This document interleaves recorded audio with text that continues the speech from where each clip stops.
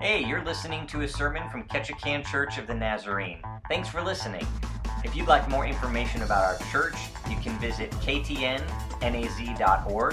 Visit us on Facebook, just search Ketchikan Naz, or you can download our free app from the iPhone store or the Google Play Store. Just search Ketchikan Naz. Thanks for visiting. Hope the Word of God speaks to you today. Something exciting going on downstairs today, I heard, but I'm not going to give away the details. No, okay. But it's going to be exciting, and I almost wished I was down there for it. Not that I don't like being with you guys, but I heard there was an edible, and so we ought to do snack up here sometime. They get snack down there all the time. Yeah, right? Amen. Yeah, okay. We'll work on that. I'm not a stranger to that. We can do that. We are starting a new series today called Simply 7, okay? And that could mean a lot of things, but we are going to be focusing on the 7 letters in Revelation. We're going to tackle just the first couple chapters of the book of Revelation because a lot of people freak out about the book and they're like, Revelation, that weird book at the end of the Bible. We think it's weird and we don't read it or we don't understand it, but we're going to tackle a little bit of it, hopefully pull the veil back a little bit. But I want to ask you guys a question. Growing up in your household, and maybe you don't want to answer this out loud, I don't know. Some of you might not. Growing up in your household, who was the one that was in charge? Like the final say. Like in your household, the buck stopped with who? Anybody want to? Mom? Right? I'm getting a lot of moms. Any dads that had the bucks? Any dads? Any moms? Anybody else? Okay. So it's kind of split 50-50 almost. Okay. In my household, I'm not going to say because my parents watch this. So so the buck stops with somebody in your household, right? So it didn't matter what went on, whether the arguments or the discipline that went on. There was one person that spoke for the totality of the family and said, this is how it's going to be. Okay? And so in families we understand that. And in the Bible, it's the exact same way. The book of Revelation is one that gives us a great glimpse about who has the authority. The buck stops with one voice, and it's the voice of Jesus. And the book of Revelation gives us that kind of picture that when it comes to the family of God and who the buck stops with, it's Jesus. He is the head of the church, and he alone has the authority to speak into the church. And so the first thing I don't know if Matt, I'm not forwarding for some reason very well. Sorry. If you can get us jump-started, it might work. Maybe take it out of remote mode and then put it back in. Let me know when you've done that, and I'll... No? I did. All right, okay, so the next slide, if you could. Jesus has the authority to speak to his church. That's the main picture that we want to take away today. If you forget about everything else, I want you to remember this. Jesus has the authority to speak to his church, and that's what we're going to read in the book of Revelation. But Revelation, like I said, can be a little bit overwhelming, right? Like anybody familiar with the Left Behind series? Yeah? Okay. And any of you watch the movies? Okay. Any of you watch anything on Discovery Channel that's like, the apocalypse is coming, and it's got like asteroids and, all kinds of death and destruction and freaky stuff. And so we've gotten to the point in our culture where the book of Revelation is synonymous with, oh no, right? What's going to happen? How's it going to work out? Am I going to suffer? All of the terrible, scary things that culture has told us about Revelation. And yet what I want to challenge us to look at is the book of Revelation is not a book of doom and gloom and apocalypse in the term of like earth exploding, okay? But the term apocalypse, which is the title, the term revelation, simply just means a revealing. Thank you, Matt. So what we want to look at is how Christ is revealing himself to us. How God is revealing something that we can know and understand about him and how the world is going to work and how we are to work with the world. So if you would imagine, the book of Revelation is like you are sitting in a movie theater that had the curtains, or maybe a play, okay? And it's got these curtains that are up. And as the play is about to start, you reveal what is on stage by opening the curtains. And that is what Jesus is doing for us in the book of Revelation. He's pulling back the curtains, and he's allowing us to see a little bit about what is going on. And it is going to tell us that Jesus has the authority to speak to his church. This is a book of comfort. This is a book of encouragement. This is a book of challenge to persevere, because ultimately God is upholding everything. And we are going to read that in this very first chapter of Revelation. So here's what I want to do. I want to pray, because we are about to dive into Revelation. And then I'm going to read the very first chapter of Revelation to us.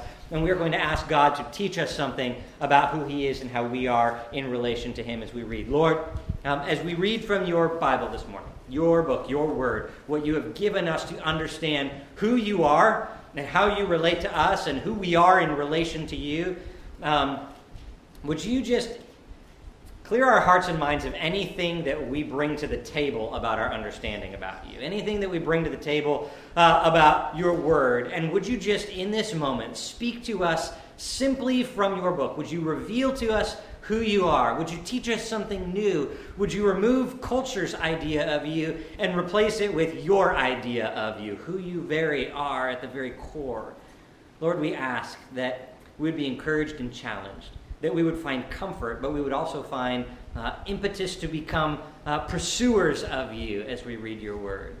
Speak truth into our hearts this morning, I pray, and may we find comfort in this word. We pray this in your name. Amen. If you would and are able to stand for the reading of the word this morning, I would ask you to do so. Revelation chapter 1, we're going to read the entirety of it. It sounds long, but it's not. It's only 20 verses, and it's quite good. Revelation chapter 1. The revelation of Jesus Christ, which God gave to him to show to his servants the things that must soon take place.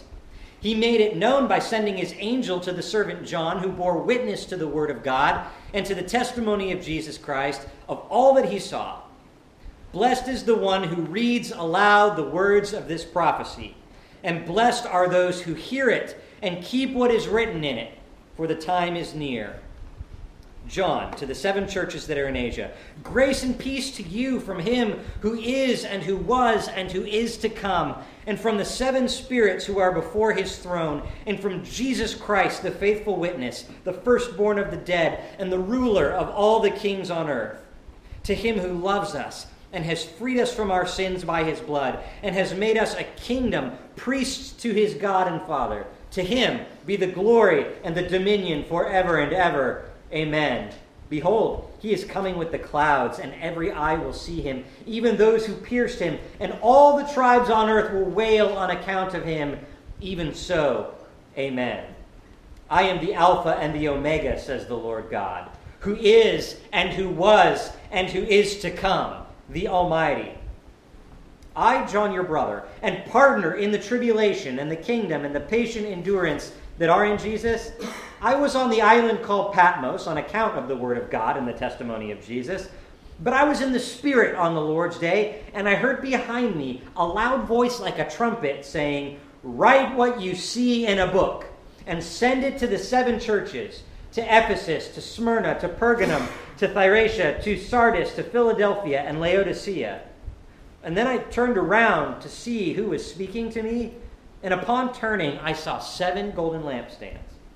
And in the midst of the lampstands was one like the Son of Man, clothed with a long robe and a golden sash around his chest. And the hairs of his head were white like wool, white like snow. And his eyes were like flames of fire, and his feet were like burnished bronze refined in the furnace.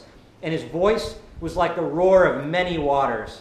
And in his right hand he held 7 stars. And from his mouth came a sharp, 2-edged sword, and his face was like the sun shining in full strength. And when I saw him, I fell at his feet as though I were dead.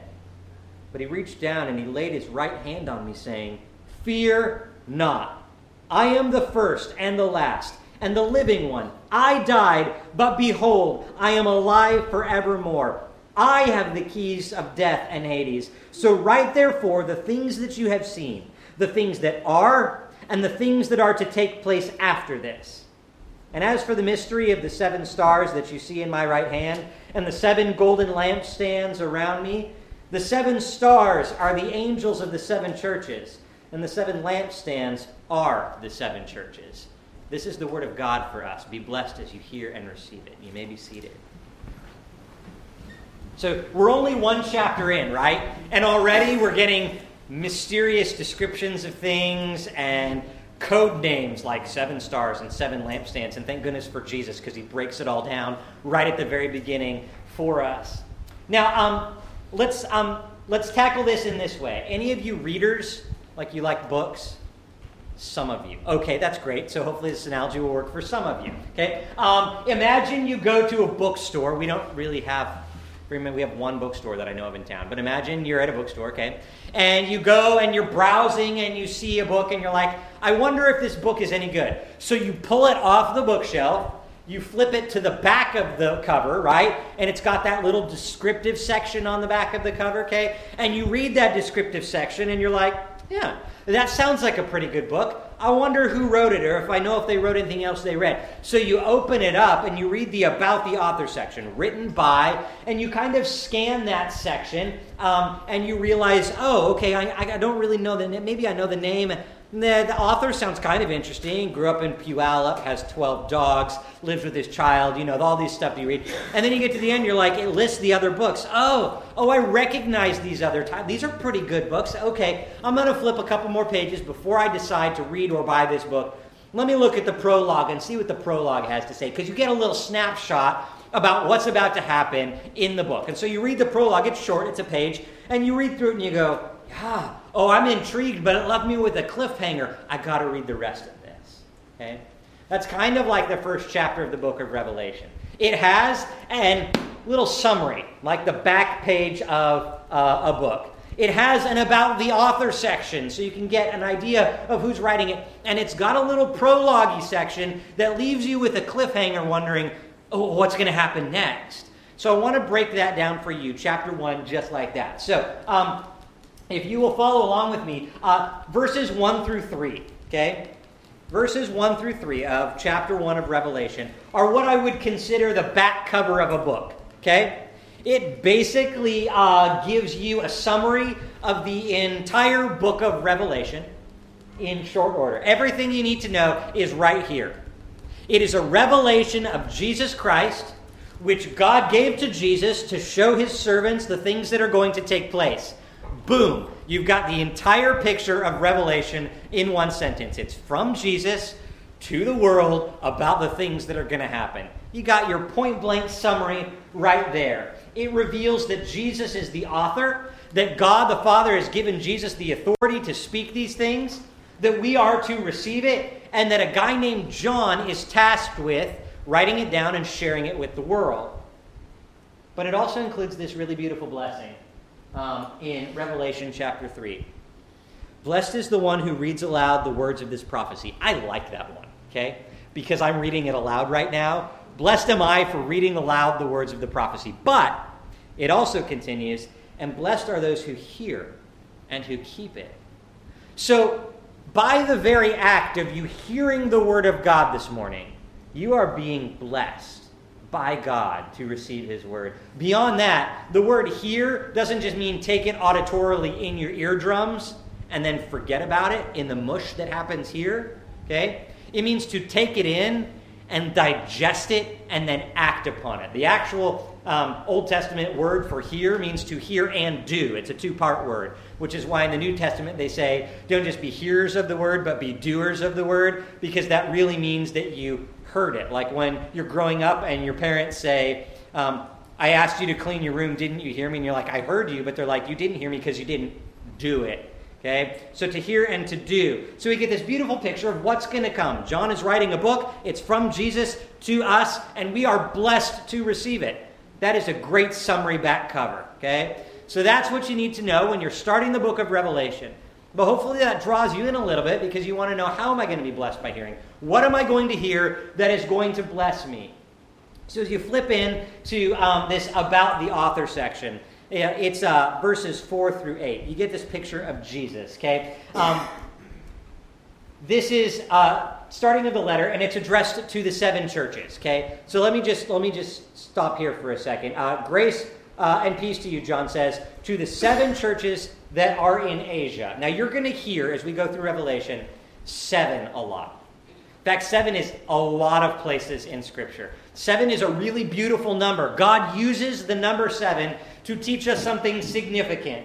7 is a significant number because it was the days of creation, right? 7 days of creation, 6 technically, and on the 7th he what? Rested, right? He was establishing for us the covenant of Sabbath rest. That there is a period in time for God and for us to enjoy Sabbath rest. God says this is a holy thing, the day of rest. He also says it's covenantal. The circumcision, the covenant of circumcision in the Old Testament was performed on the 7th day. Okay, God is saying, there is a covenant here. I am inviting you into relationship with me, and I want it to be done on the day of the 7. Now, why is this so important? 7 is the number of perfection, the number of completion. That's why God rested, because it was done. It was perfect. It means a completion or a wholeness or a totality. It is perfect.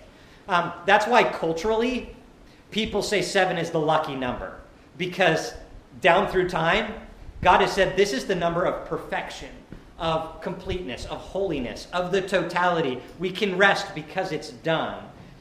In the Old Testament, you'll read a lot about the number 7. There are 7 altars. There were 7 sacrifices. There were 7 animals. There were 7 everything in the process of redemption. 7, 7, 7, 7, 7.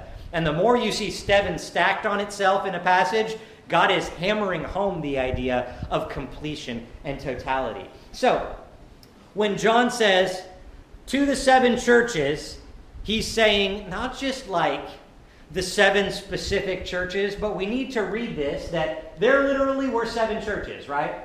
Ephesus, Smyrna, Pergamum, okay, so forth and so on. You've got 7 churches, and John's here on Patmos, okay? And this is modern-day Turkey, just so you have your bearings here. But what we need to understand is Jesus is saying, write these things down and send them to these 7 churches. But I am speaking to the 7 churches, the total church, the church universal. Every church that is, was, and is to be, I am speaking to everybody. All of the body of Christ in totality, the complete 7 church, right? So that is why we titled the series 7, because he is speaking to the church.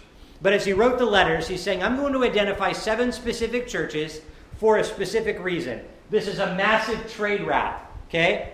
So there were multitudes of other churches in this area at this time, but if John wrote these words and sent them to these churches, they would be disseminated across. Everybody, Church Universal, would get a chance to hear the word. But he is speaking to the universal church. Now, what's interesting about these 7 churches is while they were on massive trade routes, they were also centers of imperial religion.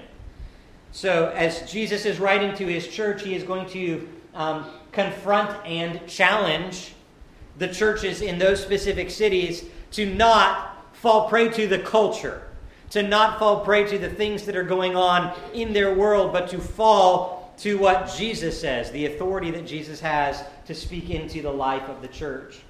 So John says, to the church universal, here are the letters that we are about to write. And then he introduces the author. He continues, to him who is and was who is to come, from the 7 spirits who are before the throne, from Jesus Christ, the faithful witness, the firstborn of the dead, and the ruler of the kings on earth. He's listing off the qualifications of Jesus, the descriptions of Jesus, okay?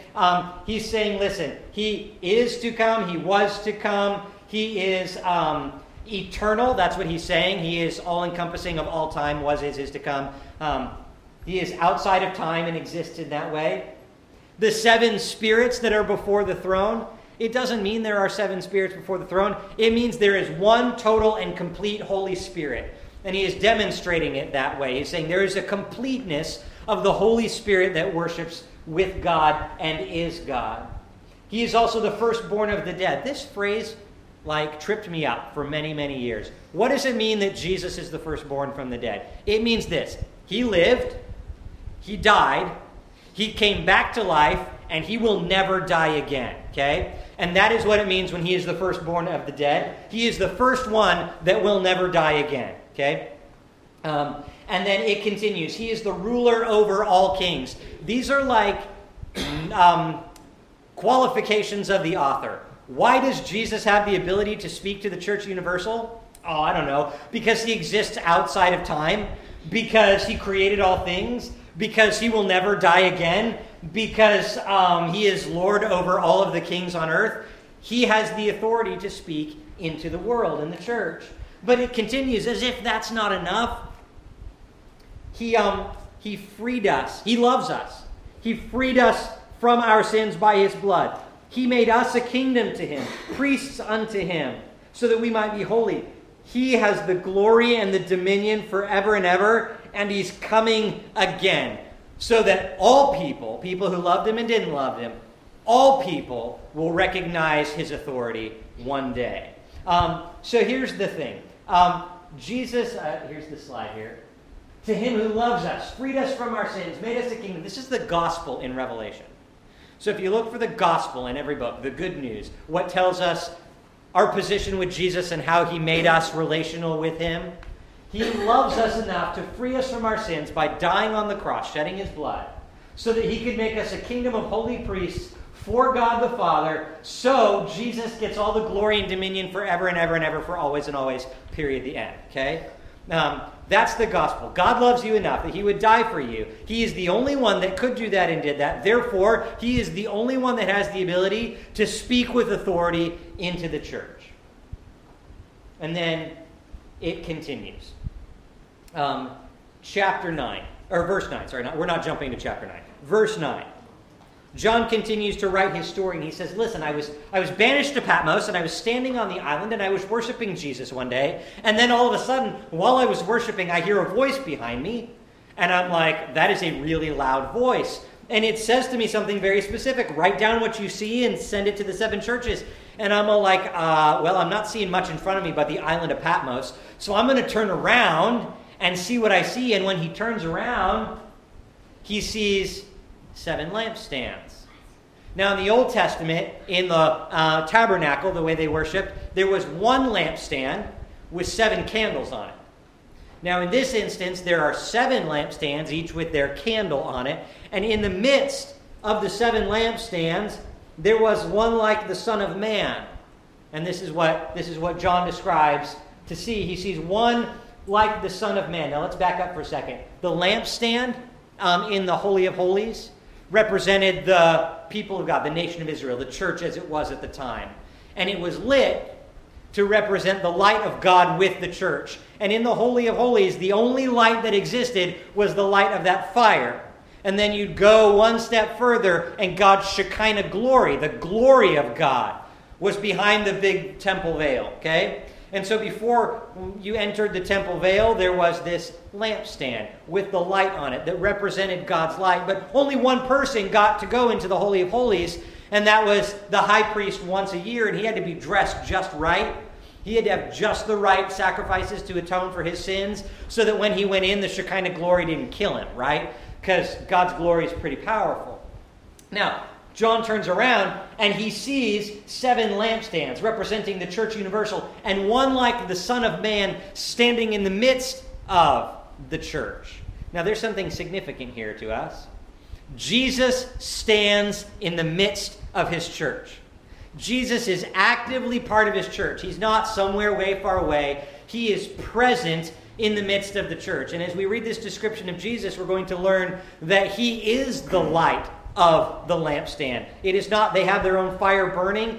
Jesus is the light amidst the churches. Okay, so here's what it says. One like the Son of Man, which is a messianic title. Throughout the New Testament, Jesus is called the Son of Man. It's a messianic title that he received himself. So we're seeing the Messiah standing amidst the church, who wore a robe and a sash. This is describing the high priesthood garments that would have been worn in the Old Testament before they entered the Holy of Holies. A long robe with a golden sash around his chest. We are saying that Jesus is the Messiah. He is also the high priest, the only one who could enter into the Holy of Holies for our sins. And he has white hair on his head, like wool, like white like snow, like the whitest white you could imagine. It symbolizes his wisdom and his purity, his holiness, his unstained nature. And it continues, his eyes were like flames of fire, because he is the light of the church, and his gaze is piercing. it finds out sin in the hearts of everybody. You cannot stand the presence of God's vision. And then his feet are described like burnished bronze. Now, the basins in the temple sacrifice area were made of burnished bronze refined in the fire. And what this tells us is that Jesus is the one who on our sins were laid, but also the bronze strength of bronze, burnished in the fire, is strong enough to crush enemies, strong enough to stamp out sin, strong enough to stand the test of time. Jesus has a firm foundation which he stands upon. And his voice, Scripture tells us, is like the raging waters. Any of you ever stood next to like a massive waterfall? And it's awe-inspiring, isn't it? To hear the force of water that comes down. Now what John is saying is, imagine all of the waters of the world cascading off a massive waterfall. And that's just kind of scratching the surface about what God's voice is like. The power that he speaks with, mountains tremble and shake, right? At the voice of God. And in his right hand, which is, if someone's your right-hand man, what does that mean? Psychic. Yeah, they're your sidekick, they're your number one. They're the one that has the authority to speak for you, right? So if you can send someone as your right-hand man to do the business that needs to be done. So when Jesus is holding out his right hand, he's using his hand of authority. He's extending his hand of power. He's saying, in my right hand of power are the 7 stars of the 7 churches. Now, it says that the stars are the angels of the 7 churches. Now, there's a lot of theology there. We're not going to get into that today. Okay? It basically, at base level, regardless of how you view those 7 angels, it means there are 7 representatives of the church. Okay? Now, I like this to believe, because I'm a pastor, I talked this over with another pastor friend of mine, and we like to believe this. I can't fully support it, but this is my personal view. That Jesus is saying, with the authority of his hand, he upholds the messenger of the church. So that every church has maybe a pastor who God lifts up in his authoritative right hand to help lead and guide and encourage the church. Because I'm not the pastor of the church. Jesus is the pastor of the church. But he helps me and enables me to preach the gospel to you and encourage you. So I like to believe that God's lifting out his hand of authority to encourage me to continue to minister to you guys. Whether or not that's totally biblical, I don't know, but it makes me feel good. That's my personal opinion, okay? Take it for what it is. I like it that God can encourage me that way. So he's extending his hand of authority for the messengers of the churches. And then from his mouth comes a sharp two-edged sword, right? Which is the word of God, right? We're maybe not talking about a literal sword. I taught youth group many years ago, and we talked about this passage, and we did a very summary view of Revelation, and God bless teenagers. But they get about 10% of what you say sometimes, and not sequential 10%, okay? And so I had a parent call me and say, why did you teach my child that Jesus is coming back with a sword and going to cut his head off? No, that's not at all what I taught. There was like multiple pieces of information and discussion that they lumped together because at some point they heard something and thought that strung it all together for truth. And so I had to dispel that knowledge. Jesus is not coming back like that. He is coming back with the word of God, the very breath of God, the thing that breathes life into us. And it is sharper than a two-edged sword because it carves to our hearts to get sin out. It pierces us so that we can't go any further without feeling the word of God upon our lives. And beyond that, Jesus' face is like the sun, the full Shekinah glory on display. And this is what John sees. And so get this picture. John walked with Jesus, right? He talked with Jesus, right? He hung out with Jesus. In fact, it says, excuse me, that John is the disciple that Jesus loved, right? And so, as John is describing Jesus, who is the firstborn of the dead and who freed us by his blood and who made us a kingdom and holy priests and rules over us, he's talking about the guy that he walked with. He knows that firsthand, but then he turns around and he sees that same Jesus in full Shekinah glory, his face glowing like the sun, and this robe and this shining white hair and this voice like many waters. And it's like he's seeing Jesus for the first time as Jesus is really meant to be seen. And I think that's pretty cool. So here, John has described to us the Jesus he knew and walked with, and the Jesus as Jesus exists in heaven, who are the same Jesus, by the way. And he's saying, this is the guy who is telling me to write to you, and he has the authority to do that because have you seen behind me? Have you seen what I see? You can't, so I'm writing for you what I see because he told me to do that. And this dude's pretty powerful and pretty cool, and you need to know that he has the authority, thank you, to speak on behalf of us. Pardon me while I take a drink of this beautiful water my wife has brought me. Ah, blessed are you who offer me a drink of water in the name of Jesus. Oh, that's good stuff. Okay. All right, now, here's where we get to the prologue. So we've learned about the author, right? Jesus is almighty, all-powerful, saved us from our sins. Strong bronze feet, intercedes for us, glowing like a fire, is the light of the church, standing in the midst of the church itself. And then we get this problem. So John saw all this, right? And then he fell down like he was dead. Because let's be honest, if that was you, would you do any different? If you saw that glowing, burning Jesus in all of his glory, would you be like, I can totally stand in front of this. Yeah, I'm good, Jesus. I don't need to bow down in front of you. There was not even like a, let me think about what I should do in this moment. John was like, I saw that and I fell down like I was dead. I imagine there was an instant like blood rushing from his head to his feet and out he went. White as a sheet in front of the presence of the glory of the living God. But here's the beautiful part about this. John records that while he fell down as he was dead, Jesus extends his right hand, the one of power and authority and might. And he touches John. And he says, fear not. Now that's pretty cool.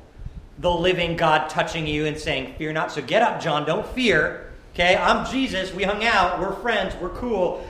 This is really me, but we're still good. Okay? So fear not. I want you to remember something, John. I am the first and the last. I'm eternal. Don't forget that. Okay? I am the living one, meaning I died and in the process I destroyed death. And it's not a big deal anymore. So you don't have to fear, okay? And I hold the keys to death and to Hades, meaning sin and its consequences and the powers of evil in the world. Nah, they're nothing to me.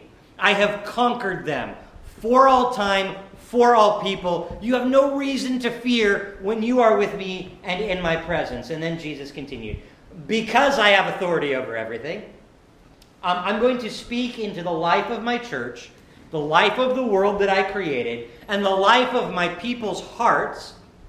And I want you to write down what I am about to show you, and I want you to get all the details on the page so that people who were not banished to the island of Patmos for preaching my name can see and hear and be blessed by the words I'm about to give you.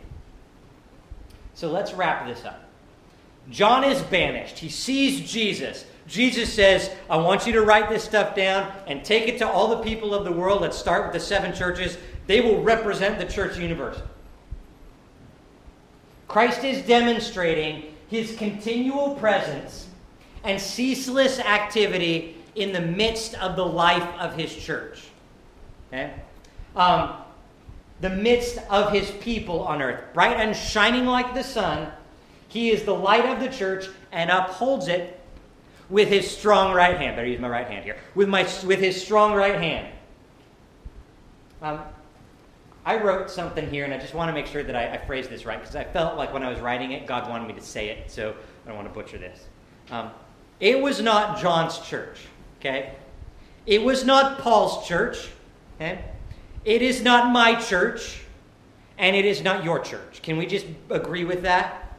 Because it's easy to agree with that in theory, but it's hard to agree with that in practice. It was not Paul's church. It is not my church. It is not your church. Our wills don't, should not, will not determine the life and the course of the church. We don't stand in royal robes in the midst of the heavens, emblazed in glory. Jesus does. All right? It's his church. He is the chief.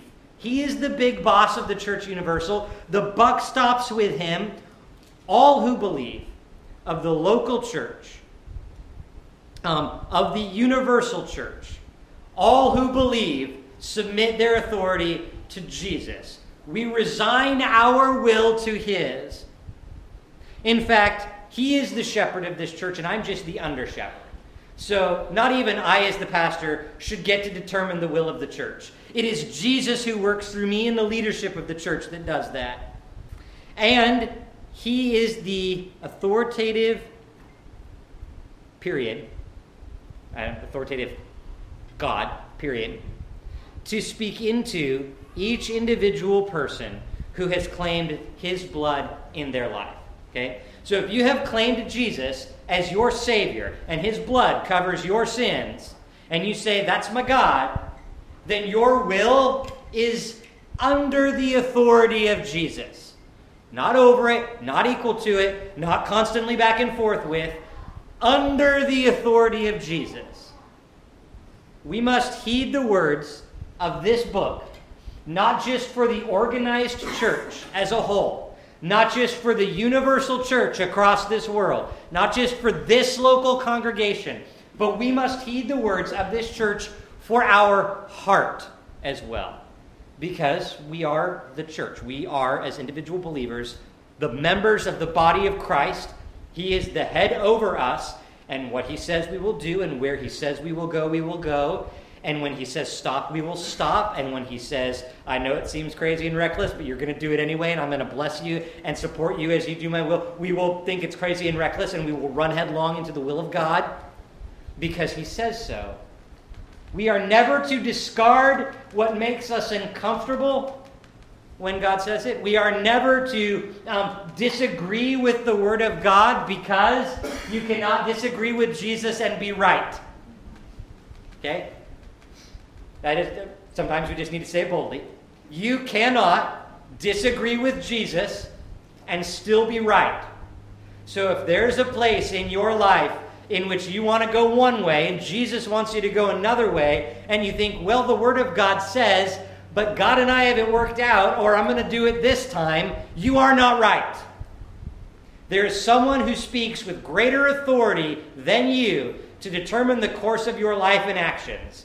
And you are not right if you disagree with, go in an opposite direction in, challenge, say no, stomp your feet. You are not right. And it's not about being right, it's about being with Jesus. Okay? You and Jesus are the best and strongest team. The only right response in the face of Jesus, the only fitting response to someone who has this kind of authority, unparalleled authority. No one on earth has this kind of authority.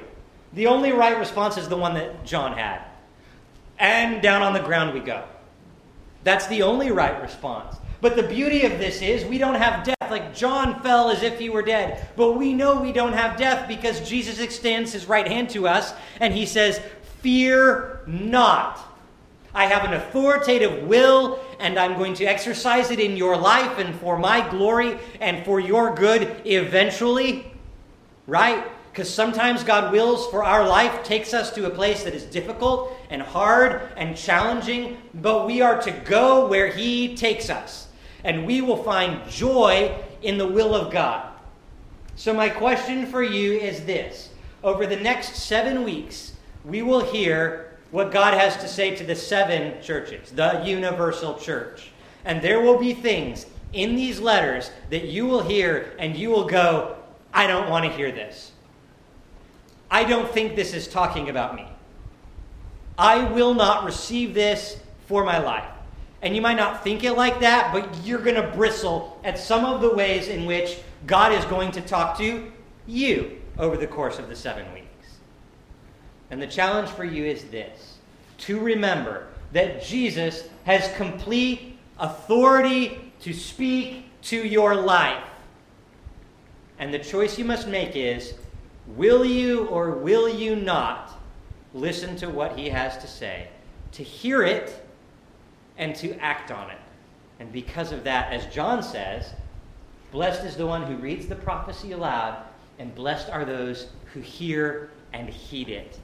if you hear and heed the authoritative word of God in your life, you will experience the blessing, the right hand of God saying, fear not, I'm with you, come what may, God's got your back. That's where we want to be, right? We want to find ourselves smack dab in the middle of the will of God, covered by his cleansing blood, protected by his sovereign hand, encouraged to do challenging and difficult and good things for his kingdom's glory.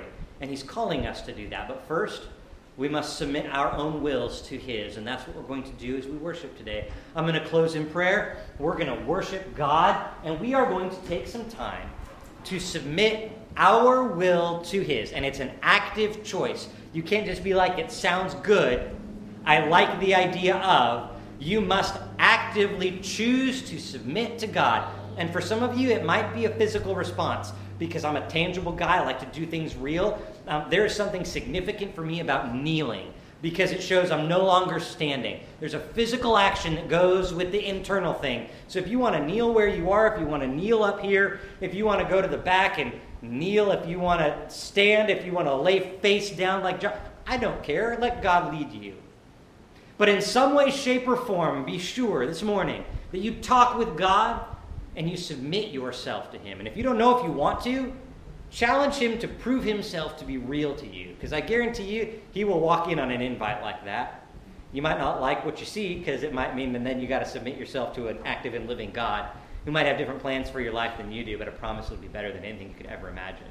So let's go ahead and pray, submit ourselves to God and worship. Lord, your word speaks 100% truth. And in it, we got painted this picture today of you.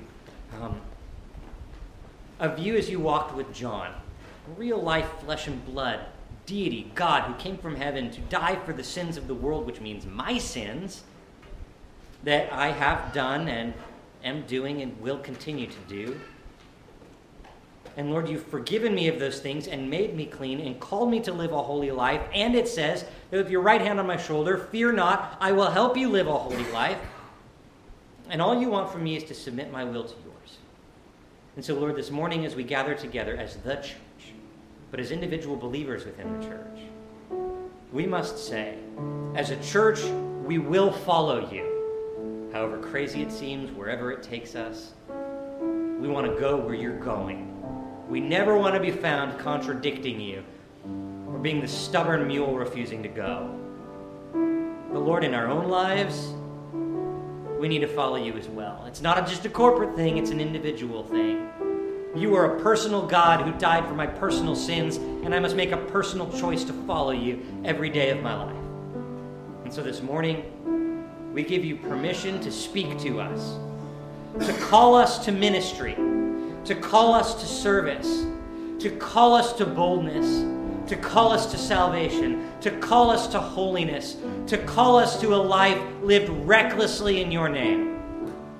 Whatever it is you're going to speak into our lives, Lord, we will receive and say yes and amen. And then we will follow you. And we give you all the glory for that. As we worship you in song now, would you continue to work in our hearts, Father? Would you soften us? Would you speak to us? And would you put your hand, your strong right hand, on our shoulders and with authority say to each one of us, fear not, I am with you. The first and the last, who was and is to come. I hold the keys to everything that ever causes you to fear, and I've locked it up and thrown it away, and then you can stand with me in my presence and do my will. We give you all the praise and all the glory, Father. In your holy, precious, and authoritative name, we pray.